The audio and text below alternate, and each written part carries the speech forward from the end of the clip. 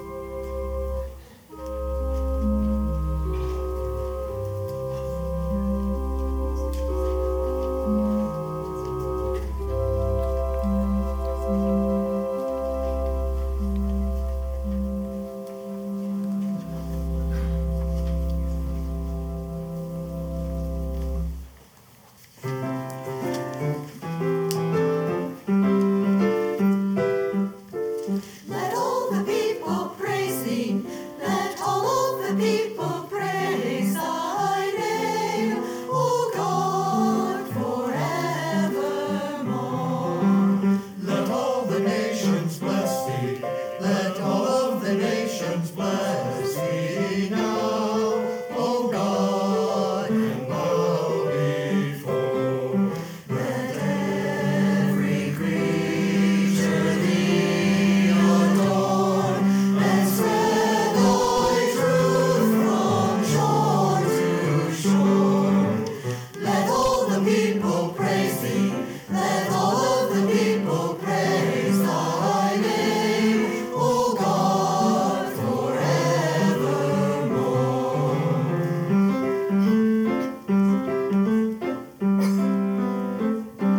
O God, our help in ages past, our hope for years to come, our shelter from the stormy blast, and our eternal home.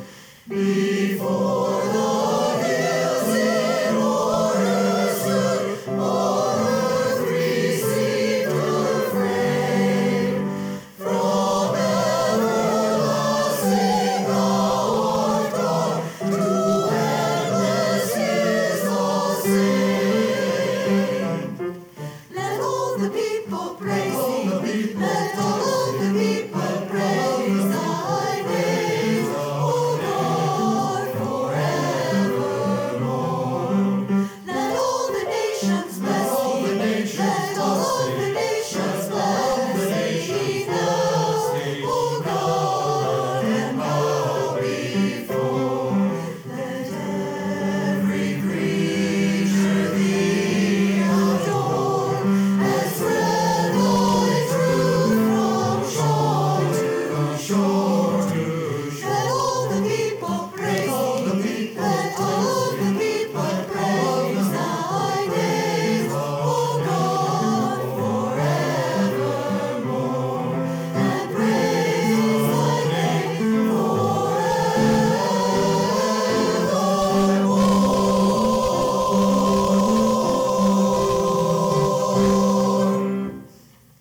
We are in a 3-week sermon series about Mr. Rogers, the spiritual truths of Mr. Rogers, because several people didn't know last week that he was an ordained Presbyterian pastor and chose to use his call to ministry to speak to people in a way that transformed lives.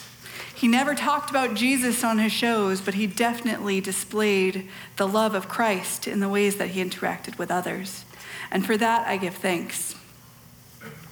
It was 1992 when he was invited to Boston University to say the opening prayers at graduation. In addition, he was receiving his 25th honorary doctoral degree out of 40 at that time, and they invited him to come be present. And the graduates and all of their closest family and friends were there, and as he was being introduced to come up to the podium, I'm going to call them a congregation, the graduation group were so excited that Mr. Rogers was there that they let out a raucous roar that seemed like it would not die down. And everyone's sitting there going, how are we going to pray with this attitude and atmosphere going on? And so Mr. Rogers slowly and calmly walks up to the podium and says, hello, my friends, shall we sing? And if I don't have the words in front of me, I'm going to get it wrong. And anyone's welcome to join me if they want to. It's a beautiful day in the neighborhood, a beautiful day for a neighbor. Would you be mine? Could you be mine? It's a neighborly day in this beauty wood, a neighborly day for a beauty. Would you be mine? Could you be mine? I have always wanted to have a neighbor just like you. I have always wanted to live in a neighborhood with you. So let's make the most of this beautiful day. Since we're together, we might as well say, would you be mine? Could you be mine? Won't you be my neighbor?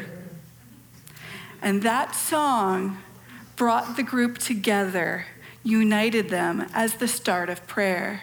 And in that prayer, Fred Rogers lifted up the following things. He started with the request to inspire our hearts to come ever closer to God. It's kind of what our scripture talked about this morning, isn't it? To have knowledge and wisdom so our hearts would awaken to what God had to say to us. And then he prayed for the people in the graduates' lives, the family, the friends, and the teachers, those people who knew the graduates and accepted them for who they were. And then he moved from the particular to the general, lifting up prayers for everyone in the world, those the brothers and sisters whose names we may not know, but whose lives ultimately were precious in God's sight. And then after praying for others, he turned his prayer to himself and the graduates, and he said this: "And finally, we offer our strengths and our weaknesses, our joys and our sorrows to your never-ending care. Help us to remember all through our lives that we never need to do difficult things alone, that your presence is simply for the asking, and our ultimate future is assured by your unselfish love. In our deepest gratitude, we offer this prayer." And he said, amen. In his prayer life, he talked about a variety of things. He worked to make sure that he addressed the realities of what was going on around him and how we might grow. The song brought about the prayer and invited a lesson of wisdom. Last week, I shared the fact that Mr. Rogers had a very structured schedule for his TV show. There was an opening that gathered everyone in and made them feel welcome, and there was an ending that was a sort of benediction that sent people on their way. I've discovered that benediction has evolved over a couple of years, and I don't know when the ending changed a little bit, but I have one ending in my head, and there was a different ending that they put on the documentary movie that came out last summer. And it could be that my kids are of an age that they watch Daniel Tiger's Neighborhood, or they used to watch Daniel Tiger's Neighborhood, which, for those of you who don't know what that is a cartoon of Daniel Tiger from the land of make-believe that continues to purport and support the values that Mr. Rogers taught. And so Daniel Tiger, just like Mr. Rogers, had a ritual at the beginning of the show and at the end of the show. And the song, I always doubt whether or not I'm going to sing this right, but the ending song goes like this: "It's such a good feeling to know you're alive. It's such a happy feeling you're growing inside. And when you wake up ready to say, I think I'll make a snappy new day. It's such a good feeling, a very good feeling. The feeling you know that I'll be back." I knew I was going to mess it up. "That I'll be back when the day is new, and I'll have more ideas for you, and you'll have things you'll want to talk about, and I will too."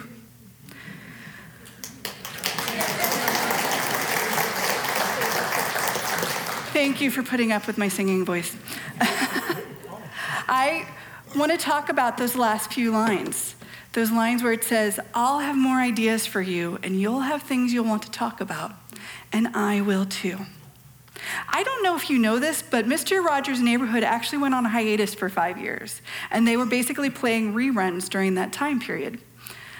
And the reason that they went on hiatus, as he showed in one of his episodes before he took the break, was that he had accumulated hundreds of episodes to air on a regular basis.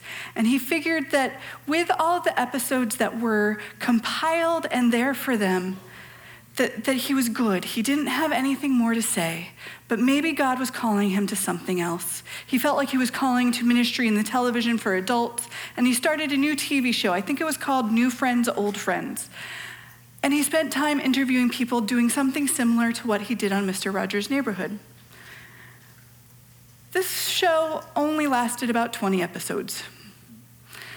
It wasn't necessarily it wasn't meeting the need that Mr. Rogers' Neighborhood would. And he was prayerfully considering what he was supposed to do next. And then he heard a news report of a little child who was enamored with superheroes, My son is enamored with superheroes, so this touches close to home to me. And he put on his cape and he said, I am a superhero. And he took a giant leap out of a place that he shouldn't have. And you can imagine the rest. And Mr. Rogers said, I said I had said everything that I needed to say, but I realized that I did not talk at all about superheroes, about make-believe, and how you can have respect for something, but recognize what your limitations are.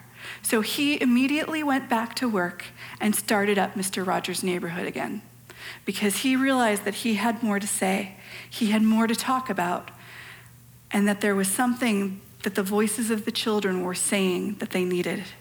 And for that, we give thanks. In his first year of production, when it was still black and white and everything, he made 180 episodes in that first year. After that, he reduced it to about 65 episodes for a long while. And then towards the end of his career, the last few years, he was filming about 15 episodes. In doing all of this, he made over 895 episodes of Mr. Rogers' Neighborhood, because he had so much to talk about and so many lessons to impart to the children. Now, I'm talking about Mr. Rogers and I'm talking about children, but I'm talking about all of us. Please recognize that. God has more to say to us. God has more that he wants to be in conversation with us about. And God's not done with us yet. Every time that we accomplish something and we feel like we are done, it's not. From the big things to the small things.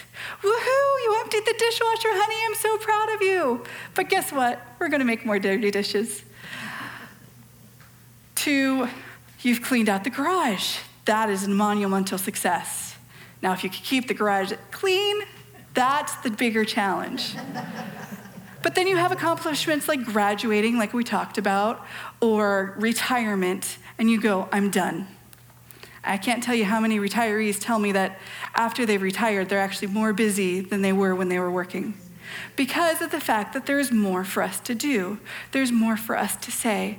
God is working in our lives in new and profound ways, offering us new bits of wisdom and revelation so that we might go further, so that we might take the next step in faith and grow into who we're supposed to be. Mr. Rogers said, and have to go back to my notes again, that the most important learning, and let me clarify, this is in the documentary, Won't You Be My Neighbor? A friend of his was talking about lessons that she learned from Fred Rogers, and she said, the most important learning is the ability to accept and expect mistakes, and to deal with the disappointments that they bring. I think that that's a really important lesson. Somehow we come into the world and we're taught somewhere along the way that we're supposed to put up the facade, that everything's all right, that everything's okay, and that we are infallible. But the truth is that we are fallible. We make mistakes, and mistakes are okay. We just need to learn from them. We need to grow from them. And sometimes those mistakes help us grow into who we're supposed to be, more so than if we get everything right. Those mistakes challenge us. I'm in a period of time where we're making lots of mistakes in our worlds. For those of you who don't know, I have 5-year-old twins. So we are in this process of figuring out how to negotiate with each other, how to live with each other, how to talk with each other in such a way that we offer respect and kindness instead of anger and frustration, and how to deal with our anger appropriately. One of the things that Mr. Rogers talked about is that it is modulation. He had a degree in music, and he talked about the fact that some key changes are easy and some key changes are more difficult. And in our lives, we have periods of time that are more difficult. And his job was to help children, and really all of us, figure out how to deal with those difficult key changes in a way that was healthy and fruitful and beneficial. So he talked about playing his piano, and when you were happy, you had a little lilt in the piano, and when you were angry, it was more of the pound, pound, pound, pound, pound. But it's a good way to deal with your anger in a way that doesn't harm anyone else and allows you to feel your emotions. Mr. Rogers was big on allowing people to feel their emotions, to the point that he went beyond the it's okay to make a mistake to recognize that sometimes people wonder if they're a mistake. And in one of his episodes, he had Daniel Tiger talking to a friend, and Daniel Tiger said to his friend in the land of make-believe, "Sometimes I wonder if I'm a mistake," which is a hard thing to admit and to hear, to know that some people think that they might be a mistake for the ways in which they are not what is expected, for the ways that don't fit the narrative of what we're supposed to be, how he was not wild, how he was not loud, how he was emotional. He said, "I think I'm a mistake." And he started singing a song about it. And his friend, instead of immediately going after him for the ways that he was misthinking about himself, she started to sing with him. And she sang a duet in which she lifted up all of the beauty and the values and the things that she appreciated about him and the ways in which he was her friend. Sometimes when we're singing that solo of wondering who we are and if we're okay and if God made us the way that we're supposed to be, we have lots of doubts, and that solo just keeps singing in our head and telling us lies and untruths. And hopefully we have someone like that friend that comes along to sing a duet so that we start hearing the truth of the matter instead of the lies that we're telling ourselves. And I hope in all reality that it's not just a duet, but it becomes a chorus of people praising and honoring and supporting those that doubt themselves, letting them know their value and their worth and what makes them so special. It is a true gift when we can come alongside and quiet the doubt with our duet or our chorus until those individuals hear the truth. Mr. Rogers is quoted to have said, "The more you learn, the better feeling you have about yourself and the world we live in." It's true. The more time that we take learning about who we are, who God has called us to be, and listening for that wisdom and knowledge, we have a fullness of life that we would not have had otherwise.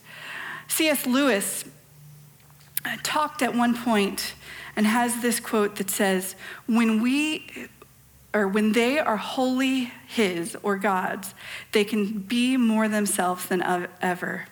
And the author of The Simple Faith of Mr. Rogers, her name's Amy Hollingsworth, says, "Surrendering our lives is not the same as relinquishing our God-given personalities. When we are in Christ, we will be more ourselves than ever, encouraging others to be themselves, their honest selves." And this was a hallmark of Fred Rogers' ministry here on earth. I embrace the day that we can celebrate our whole self and recognize that who we are and whose we are is perfect where we are. That we're not supposed to give up ourselves to live in Christ, but we're supposed to embrace the fullness of ourselves and let that shine God and Jesus through us. After the documentary Won't You Be My Neighbor came out this last year, the Harvard Graduate School of Education showed the movie and had a discussion with a panel of professors. And they said in this movie that Fred Rogers often said that he strived to understand the deepest needs of children, and then he strived to meet them. This was said by Professor Junlei Lee. And he said, "There's a difference, I think, between finding out what another human needs and trying to satisfy what they want. Children and grown-ups alike may crave fast-paced action, but we all need slowness to listen, look carefully, and learn."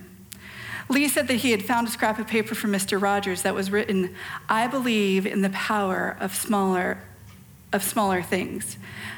And he went on to say, "I think sometimes the world has a way of making us think that if we're in the helping profession, that if we're helping children, we need to do something big, spectacular, transformative, and that's the only way that counts. But in fact, children learn volumes from the smallest interactions, how we greet them, how we address them, especially when they are sad." I think sometimes in our faith life, we say that I can't do that. I'm not the person that God has put a passion or a truth to. But the reality is that God is speaking to all of us, whether we're a young child or whether we are grown up and have grandchildren and great-grandchildren. God is still speaking to us. God is still calling us to move forward and to do something more. And it doesn't have to be big, but it has to be from the heart. It has to be done in such a way that people know that they are loved and respected.